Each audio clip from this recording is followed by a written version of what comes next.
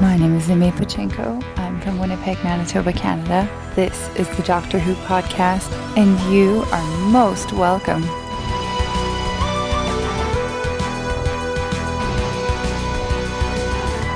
It's the DWP and many fans, the finest Doctor Who podcast in existence, and today we are going to be reviewing a few of the recently released classic series DVDs in our own DWP nearly award-winning style.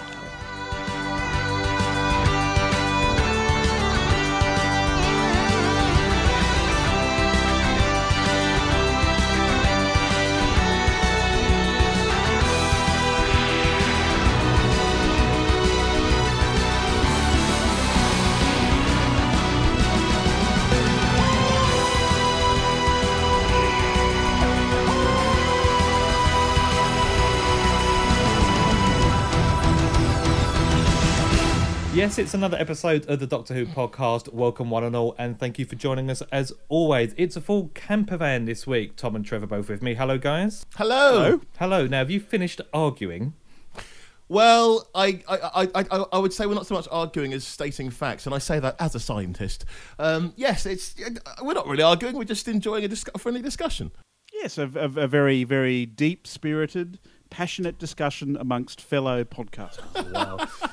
Entirely so. No, it's been quite fun. As long as we understand, of course, that I'm always right and Trevor's always wrong, then there's no issue. Well, I think the most consistent message that comes out is that Tom always believes he's right at the end. I think that one you can bank on. But yeah, absolutely fantastic listening to you two guys. And I have to admit, I mean, you probably both feel the same. Whenever you're not in a camper van and you're listening to the other two, you always want to chime in and get your opinion in there. And I found myself, particularly of late, because I've been away quite a bit, siding with one of two of you, and it doesn't always have to be Trev, although it usually is, I have to say. But okay. But last time I found myself rooting for Tom. I certainly agree that Inferno has more going for it than Genesis of the Daleks, so I can't disagree there. But I lean towards Trev when he was talking about the one long story. I'm not as with Trev as I am with Tom about the Inferno issue, though, I have to say. I think it's one long story, but it's a different programme, and there is no comparison to the way Doctor Who is made now, as you would expect, really, to the way it was made in 1963, or indeed even 1996. But the story itself and the format has just evolved and changed. And Tom, you were a bit sneaky the last podcast. Why? Because what you were able to successfully argue was that everything changes and stays the same, which means you couldn't be wrong. Because everything changes and stays the same. So that was quite a good argument, I have to say. And I could just picture you in the House of Commons selling a bill and everybody going, the guy's right. Fundamentally disagreeing with everything that you said. No, I think under English law, I'm not actually allowed within 50 feet of the House of Commons, but, No, if only that was a joke, listeners. Anyway, we got some brilliant feedback on the last couple of podcasts that have contained spirited debate. So without any further ado, let's go to Dave, who I believe is in some southern county, very green one, I think, called Kent. Hi guys, Dave Morgan here in Kent, and just wanted to thank you for your last Geek Out. A few things sort of sprung to my mind. Firstly, TV's changed. I mean, it used to be that 4 25-minute episodes would have made a story. Now we can do it in 45, although, as you know, I sometimes think that we should be doing it over 2 episodes, 2 45-minute episodes. And I think in those days you could get away with what could now be termed padding. We've seen some attempts to try and reconstruct stories. I'm thinking the Black Guardian trilogy of DVDs. More successfully, I've just watched the Day of the Daleks, which I thoroughly enjoyed, the sort of new effects and slightly recut story.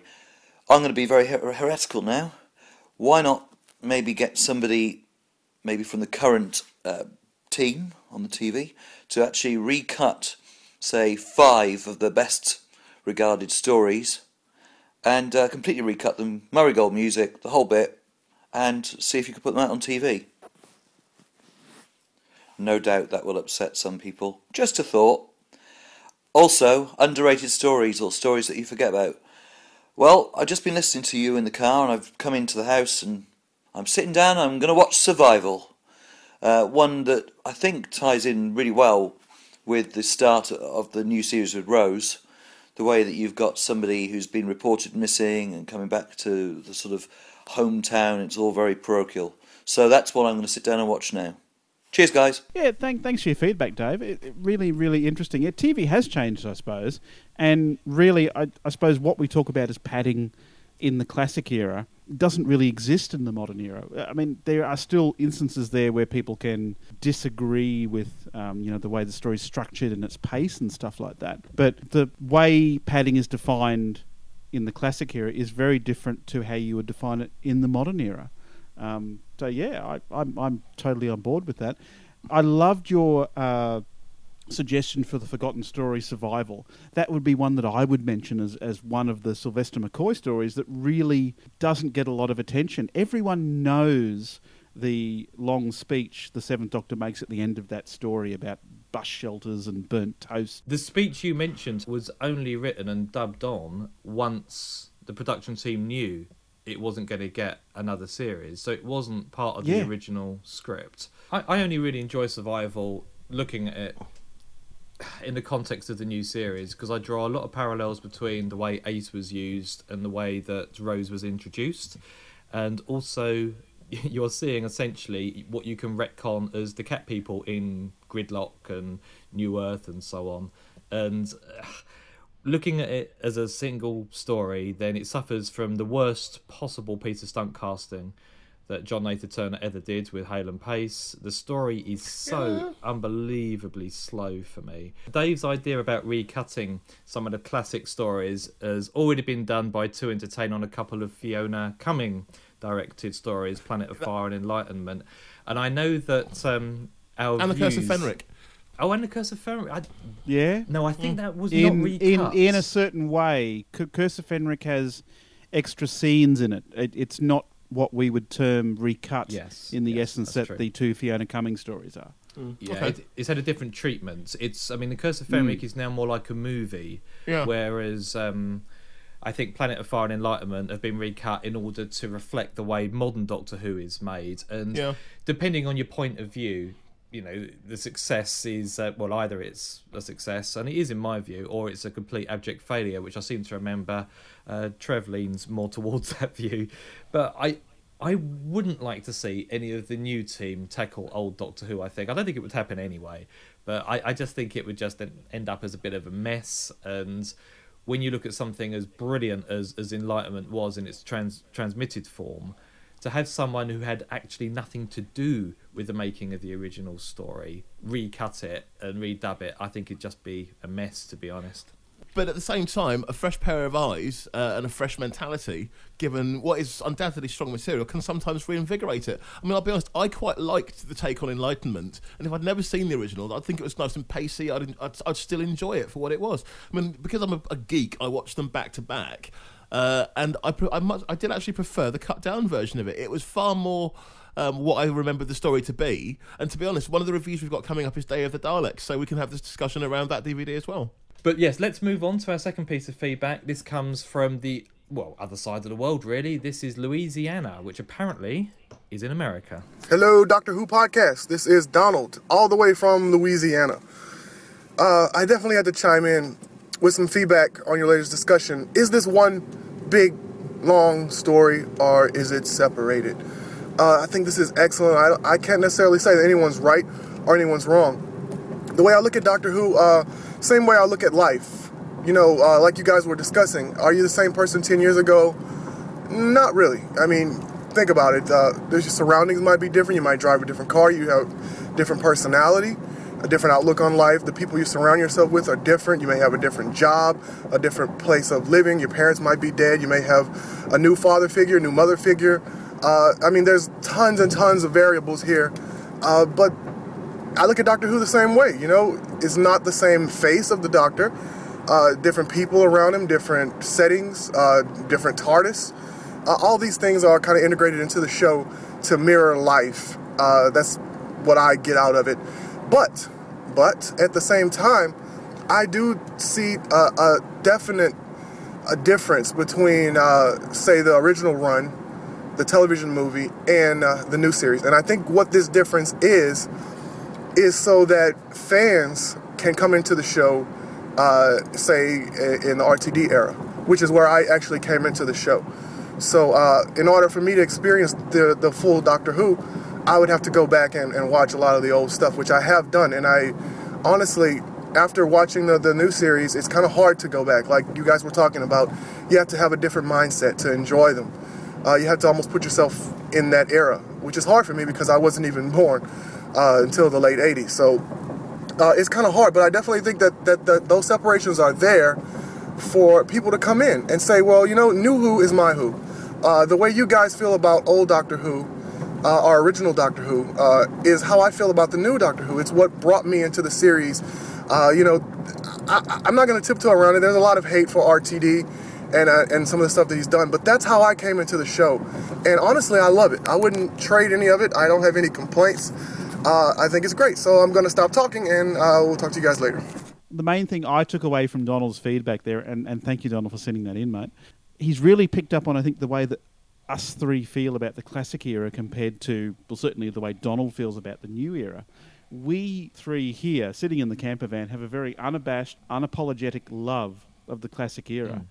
At the end of the day, what I'm hoping is that those who are new converts in the last 6 years to the show go back and discover where this all started, where this, as Tom says, one big story really began back in 1963. Go back and check out some of the fantastic stories that are there, because you don't have 2005 without 1963. I think that's two different approaches to the same debate, really. As we were saying before, I think it's pretty much unquestionable that we are where our past has led us. In other words, Doctor Who is where it is now because of what happened back in the 60s, 70s, 80s and so on.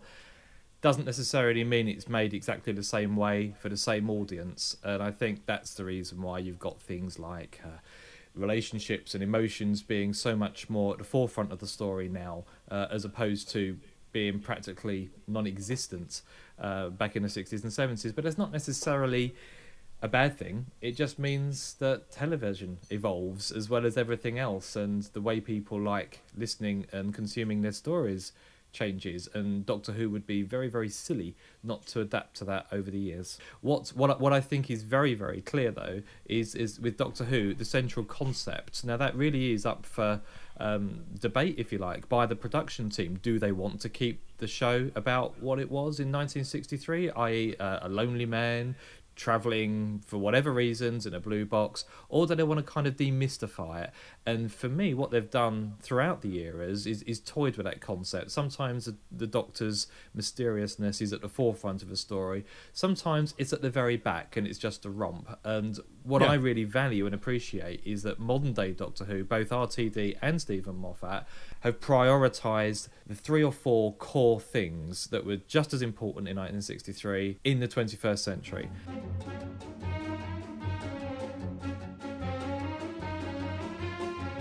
Classic era DVDs. It's been so long since we've had a chance to sit down and talk between the three of us about classic series DVDs, and there are so many that have come out while Series 6 has been on the air. We want to focus on 2 this particular episode. The first one we want to talk about is the 7th Doctor story, Paradise Towers, which I do believe has been out on DVD for quite some months now. That's the first one we want to have a bit of a talk about today. Right, so Paradise Towers, a 7th Doctor story featuring Sylvester McCoy as the Doctor and Bonnie Langford as Mel, first transmitted in October 1987. Now, it could be argued that this show, this particular story, demonstrates everything that fans at the time were beginning to find a little bit tiresome about the show. It's very high colour, the dialogue is very... The show doesn't seem to quite know what it is or where it's going, but I have to be honest, I really, really like it. What they were striving for was a show that would have long-term appreciation. And it was really fascinating for me to watch it recently. I think I watched it about 2 or 3 months ago now when it came out, to watch it. And I enjoyed it a lot more as a 40-year-old Doctor Who fan than I did as a 16-year-old Doctor Who fan when I watched it initially. Because when I watched it initially, you know, you're a 16-year-old, you watch Doctor Who, you watch it to be impressed. But what you get is a story with some quite ordinary special effects, some very ordinary model work in terms of the cleaner droids, lots of talky, very, at the time you could perceive as very hammy performances, certainly by Richard Briers. But watching it now, the story blossoms a bit for me because you can see a bit of the subtext there. You can see what the production team were trying to achieve back then. But, it's taken all this time for me to appreciate it. Do you know, I get the feeling that the last few Doctors were shamefully underserved. I think Sylvester McCoy did very, very well to make the character his own in the time that he had.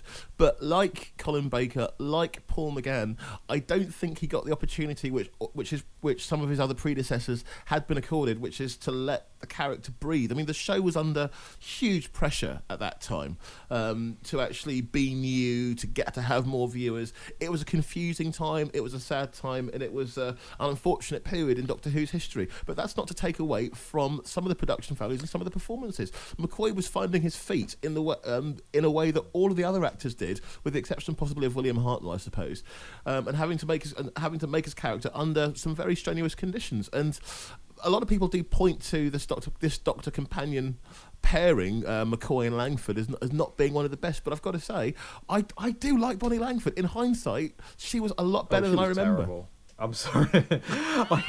I quite like Bonnie Langford, and I really enjoyed her performances in the Big Finish stories as well. But I'm afraid that there are certain Big Finish stories that I can listen to, and it makes me go back and it makes me go back and watch the TV stories and appreciate it in a new light.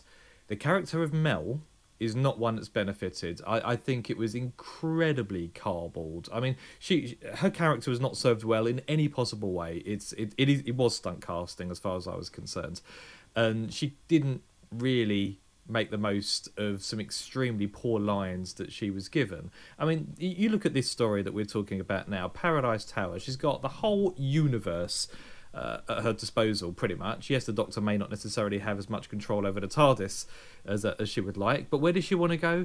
A swimming pool. Yep. And so, there should be one of those in the TARDIS, actually. Well, yes, precisely, unless it's been converted into a library or whatever. But I think it's ridiculous. That's casual writing as far as I'm concerned. And you also mentioned the fact that McCoy wasn't necessarily best served. I mean, I think the guy did have 3 entire seasons to evolve and develop that character, which is considerably more than someone like Colin Baker had. He had one interpretation of the Doctor for one series, and then he wasn't allowed to play that character again for a year and a half or however long it was. And I mean, Paul McGann, yes, he will always be the George Lazenby of Doctor Who's, but I can't help feeling that McCoy could have made a lot more of it. And I think there was enough intelligent people involved in making Doctor Who at the time not to make it in the ham-fisted way that resulted in Paradise Towers. That's not to say that I didn't like the story, and I'm very, very much in line with Trev in terms of watching it now and appreciating it more. When I watched it when it was broadcast, I remember thinking, this is absolutely terrible, I'm not going to watch Doctor Who again, and I didn't for some time. I think I may have caught the last episode of the Happiness Patrol that just reaffirmed that I shouldn't be watching this anymore. But I like the Kang speak. I think that is not as simplistic as it first appears. If you study the use of the language that Stephen Wyatt comes up with in Paradise Towers, it's very interesting, and I think he's put a lot of thought into developing the Kangs. I don't think there's such an obvious political alignment as everyone keeps talking about, red, yellow, blue being the 3 colours of the political parties in the UK. I think that's probably people trying to make it more sense than it actually makes. But the worst performance for me by far was Peck's, and a chap called Howard Cook, I seem to remember. It was a poorly written character, I think. Didn't have a huge amount of influence over the way the story went, and his death was utterly unmoving to me and completely unnecessary. But aside from that, then I actually enjoyed catching up with Paradise Towers. But and Tabby and Tilda, I thought they were brilliant, and I love the reference to them within Night Terrors that we saw recently. I would have to strongly disagree with Howard Cook's character of Pex in this. Pex is a specific character in my notes that I mentioned that is one that developed most from when I watched it in 1987 as compared to 3 months ago. I saw a lot more there watching it recently than I did when I was 16 years old. I really enjoyed, the very tragic feel that Howard brought to the Pex role. It's interesting on the DVD they make quite numerous mentions to. They originally perceived the Pex character as being a very Arnold Schwarzenegger, muscled up type person, and they were actually actively trying to cast a very, I suppose, bodybuilder type person.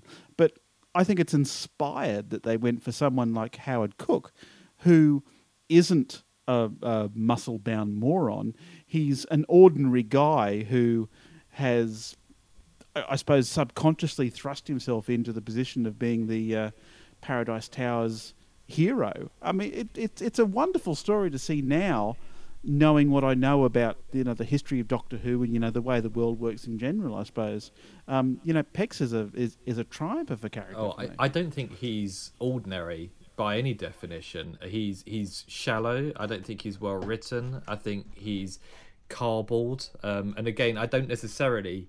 Well, I am not necessarily slating the performance, I suppose. I just think it's the way the character was written and the role that he had to perform within the story wasn't engaging for me. I want to offer an Australian perspective of this, guys, if I may.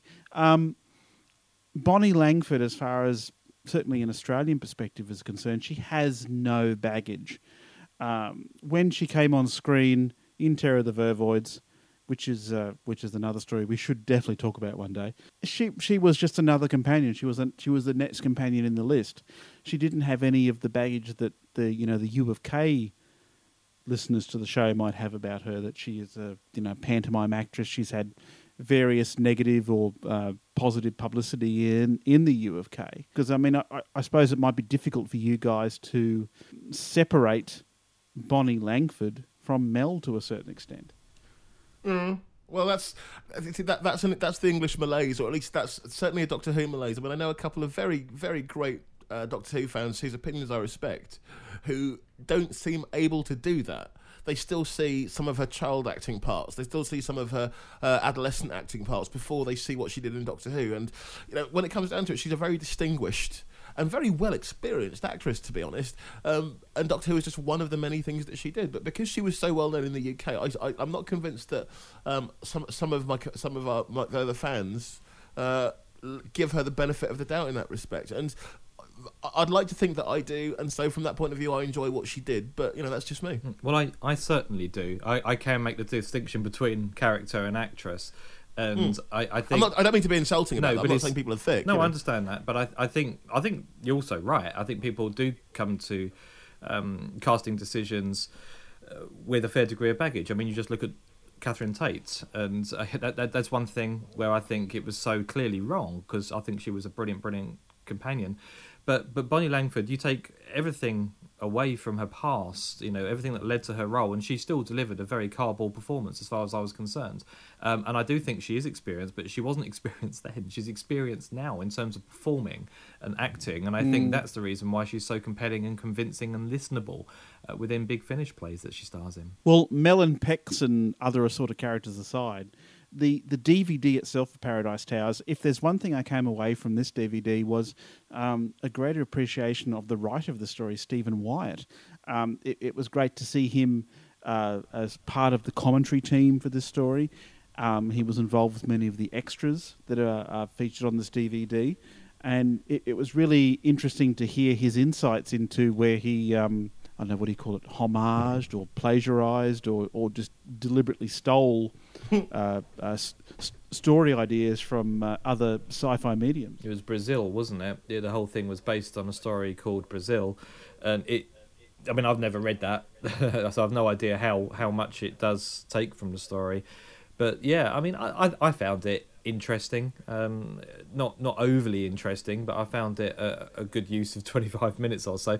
One of the things that I would suggest to entertain is not to use Mark Ayres again in order to interview people, because I don't think it did anything for the format. Every now and again, the cameraman cut back to Mark Ayres, who was nodding at what the interviewee was saying, and I think, yes, it's a different format and it's a different style, but it didn't freshen it up at all. So I wasn't overly convinced of the need for Mark Ayres to take such a leading role.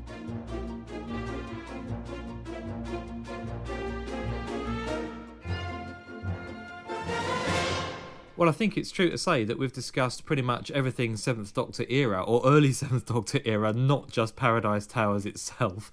But would I recommend people go out and take a look at this story once again on DVD? Then I think the answer would be yes. How about you, Tom? I'm pretty certain you're with me there.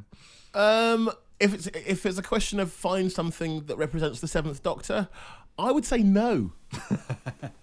I would say no. You're just being contrary now. Okay, is it a good story? Yes. Is it a set of strong performances? I'm not sure that they're all consistent. Is it the best representation of the Seventh Doctor and Mel? I don't think it is. I think people should probably invest in it for Richard Bryars alone, who we haven't spoken about. But anyway, let's move on. Okay, well, it's a well-known fact that every Doctor must face his greatest nemesis, and Day of the Daleks was the first time that John Pertwee came face-to-face with the evil Pepper Potts themselves. Now, this particular DVD is rather special because what we've got is the way the original story was released, but then we've also got a recut of the story where Nicholas Briggs, even he of the new series, has re-voiced all of the Daleks, and there have been some extra effects added to the particular show as well. And I've got to say, it's absolutely fantastic. It could be argued that what I remember of seeing Doctor Who when I was a child is bigger effects, better effects, a super glossy presentation that really didn't take place because it had the added advantage of my imagination. And what we've got with Day of the Daleks on this particular DVD release is the benefit of hindsight, and as much as it's really been polished and it's really been spruced up. I think I probably agree with most of what you said. I would like to add something. It's not just been recut and had new special effects. It's had brand new sequences filmed. And that's in modern day. They've had people dressing up in old Ogron outfits. They've been recording new sequences to make certain that the Audley House, as it is, looks like it's actually coming under some kind of credible threat, as opposed to a couple of dustbins on wheels and one bloke dressed as a monkey. So it's now completely been reanimated. And I agree with you, Tom. The story itself is 100% better for it. Having said that, I was always a big fan of Day of the Daleks. It was one of the very first stories that I remember having a major impact on me, that made me think, I want to go and watch some more Doctor Who's. And it's mainly because of the time travel element, and I really enjoyed it. It doesn't make any sense at all within the context of the way time travel is handled in the series now, but for me, I just didn't care. And it's funny, you two were talking about padding during the last podcast, and I think one of you, I forget which one of you now, actually used the character moment where the Doctor sits down basically on a ghost watch with a glass of port and some cheese. I love those kind of scenes, and for me there is a distinction between character defining scenes and padding, and I would have said that is definitely character defining. You see the relationship between Joe and the Doctor. Well, it's just at the very end that I finally get it. You know, and literally in the final scene where the Doctor's standing out in the open with the wind blowing through his hair, looking very heroic and talking straight down the camera. I totally get it. That's what that Doctor was supposed to be. He was supposed to be James Bond. I just never quite saw it before. But I think between Inferno and Day of the Daleks, I get the alpha and omega of what that character was supposed to be. Day of the Daleks is a fascinating hotspot for me rewatching the DVD. On the one side, it's why did they do that with these new special effects to a certain extent? And watching it again, it's not the same story I remember when I was a kid. It's a fascinating mixture of, for me, misfires with the special effects. I did not enjoy the transitions between modern day events and the futuristic setting.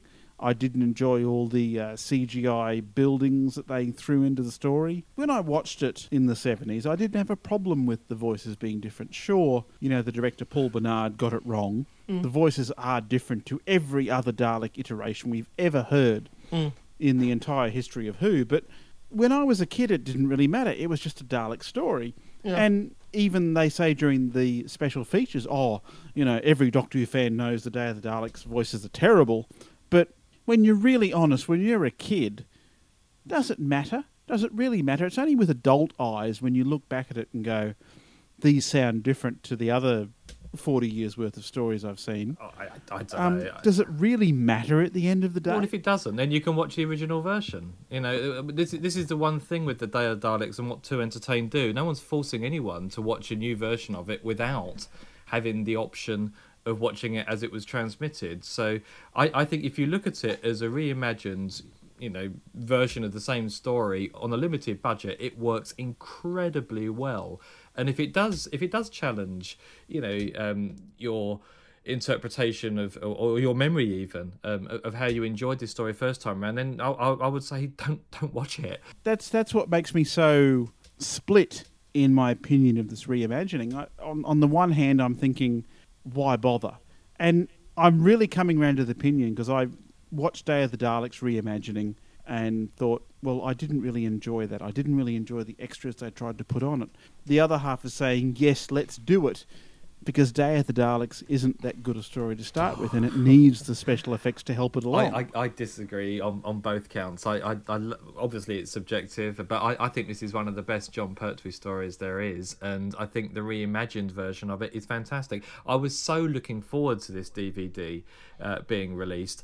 I love the way Nick Briggs absolutely lives Nails Daleks. Yeah, and he just does it so well. One of the great things about Day of the Daleks DVD is, of course, we talked about one of the huge extras, which is the retelling of the story with modern effects and some recut scenes. But, of course, there is the usual raft of quite fantastic extras. We've got the making-of documentary. We've got the phenomenal Barry Letts taking us through some of the unsung heroes of Doctor Who production, in particular the Vision Mixer, whose role is absolutely critical in terms of what gets brought to us on the screen.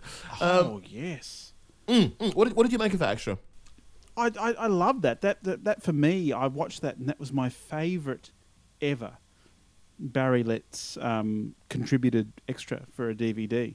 Him sitting down in one of the studios that they would have filmed Doctor Who in and actually talking about, the way they edited and produced Doctor Who. I mean, for me, it was a revelation that basically this Vision Mixer guy was the one responsible for what we see on screen, that it wasn't a case of 6 or 5 cameras sitting in the studio recording and then the director choosing later on what would be on screen. The Vision Mixer really seems to have an integral role in the final cut. Whatever's recorded in that final recording session, an hour or 2 hours or 3 hours, determines what we see on screen at the end of the day, and also by definition what we see on the DVD. I mean, the Vision Mixer to me is a kind of default director. Absolutely. I mean, the relationship between the Vision Mixer and the director could be said to be the same as there is the relationship between perhaps the writer and the script editor, in as much as both are intrinsically have a huge effect on what actually makes it into production. Aside from that, again, as I keep saying, we are spoiled. We've got some nationwide footage of a school receiving a Dalek delivery. We've also got a couple of great extras about the unit family and, of course, the unit dating conundrum, which I will leave to anyone who buys the DVD to have a look at and come back to us on.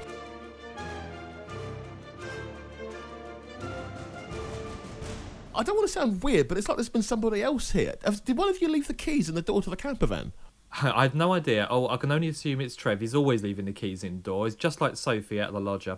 Anyway, I think this is an appropriate time to introduce you to 2 new voices on a Doctor Who podcast. Well, saying they're new, they're not quite new. For those of you who are members of the forum, they almost certainly would have come across Ian and Michelle before. They're our DWP forum moderators.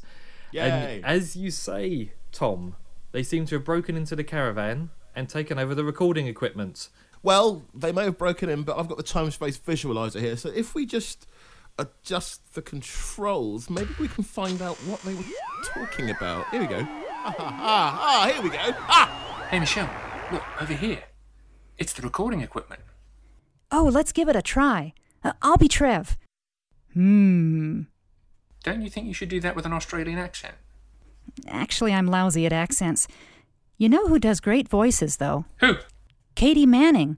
You should listen to Find and Replace, a companion chronicle Big Finish released in September 2010. Actually, I just have. Joe Grant finds herself stuck in a department store elevator with an alien creature called Huxley, who's a narrator from Verbatim 6. It's really a story about thinking back to that time of your life that was the most special and exploring whether you could ever recapture that time or what would happen if someone tried to steal that time away from you. I understand that you're fairly new to the Big Finish ranges, so maybe we should get your perspective. Yes, I've only recently started listening to Big Finish, and this is actually the first companion chronicle I've listened to. I thought it was quite a mixed story. I loved the first few minutes. The intro was so pacey, the way it goes, this hustle and bustle of Joe doing the shopping. In fact, it reminded me of the opening of Rose when Billie Piper's character was running around the centre of London in a department store. And then it just, almost in a second, drops you straight into the action without any jarring at all. Going from this very noisy shop into this quiet lift, and then this creepy story just appears out of nowhere. And I loved the conceit of the narrator, the way it was switching from Katie narrating to an in-story character. It's a lovely, lovely trick, and I really enjoyed it. Huxley is a character that first appeared in a companion chronicle called Ringpull World, and there he was paired with Turlough.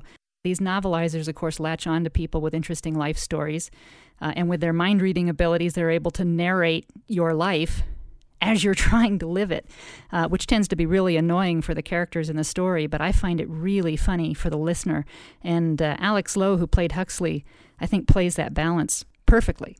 Yeah, I thought it was a great character. I really enjoyed. Well, I really enjoyed him at first.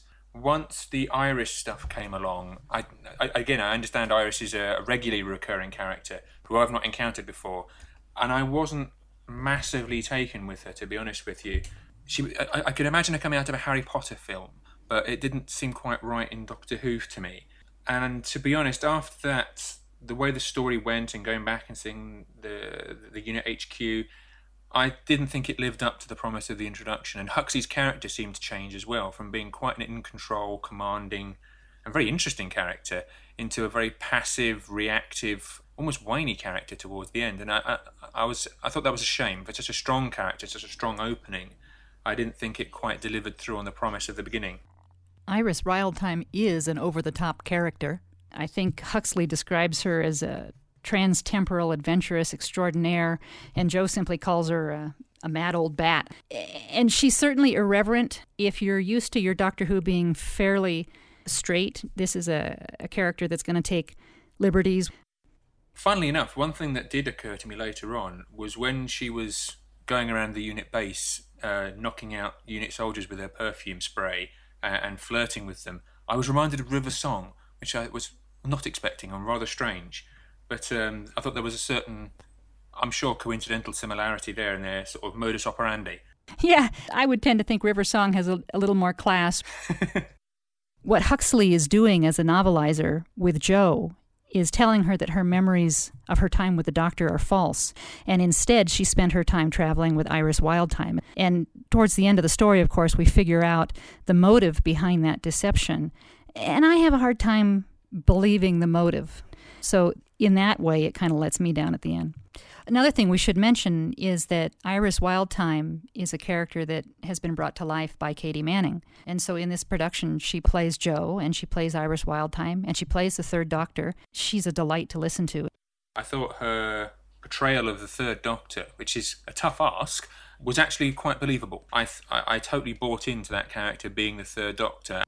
There's a point earlier in the story where Jo is reminiscing about the Doctor and remembering the feel of the velvet of his sleeve as he would take her hand and help pull her away from danger time and again. And I thought you could hear Jo Grant remembering the Doctor, but you could also hear Katie Manning remembering John Pertwee. The way Jo looks back on that time with such fondness and wanting to go back there and wanted to stay there and how wonderful it was and it was the best time of her life, is actually slightly jarring since she chose to leave. She kind of says, "Oh, obviously I like my life now," but she's clearly looking with very fond eyes on the times past, and I find that difficult to gel with her choice to walk away from that. Well, I suppose it's probably a human reaction to have second thoughts, but I don't know. It was tied up in a neat bow in the series, and it seems a bit odd to go and pick at it. As far as kind of an overall impression of the story, I really enjoy this one, even though I don't agree fully with some of the choices they made towards the end. I think it's worth it for enjoying Katie Manning's performance all the way through. The character of Huxley, like I said, I really enjoy the novelizer concept.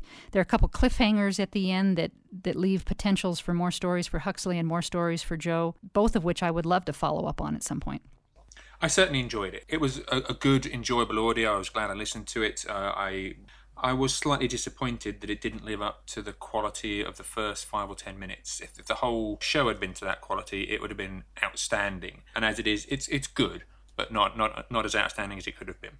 One last thing I wanted to mention, look up the Katie Manning podcast on the Big Finish website. Like all their podcasts, it's free to download, and it is absolutely hilarious. Ian, I think someone's coming. I guess we better get back to our assigned laptops and lawn chairs in the DWP forum out under the annex next to the front door of the camper van. Awfully nice place to discuss all things Doctor Who. And there's always room for more members. Right then, back to work. Okay, Ian, Michelle, wonderful review. Thank you very much indeed for the time that you spent listening to the play and talking about it. I have to say that was one of my favourite companion chronicles, and I would recommend it to anybody. Iris Wildthyme, if you haven't heard her before, yes, she is a bit of a shock. She's slightly different to the kind of companions we expect to hear from in the Doctor Who universe, but for me, I think it shows how fantastic an actress Katie Manning is, and I love the character that Paul Moss created anyway, so it was a good story for me. Do you know what, though?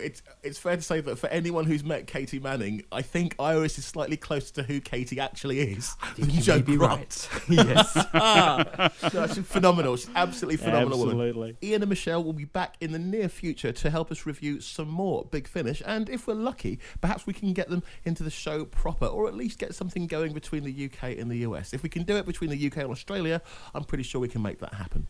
All right. From a truly worldwide edition of the Doctor Who podcast, we'll say we'll be back this time next week. Do we know what we're discussing, guys? No. Excellent. Make sure you tune in this time next week. Bye for now. It'll be good. It really will. Probably. Bye. Take it easy. Bye-bye. That was the Doctor Who podcast, which you can find at thedoctorwhopodcast.com. If you have any feedback, please send it in to feedback@thedoctorwhopodcast.com. You can also find us on Twitter, Facebook, and via the Doctor Who podcast forums. Thank you for listening. Take care.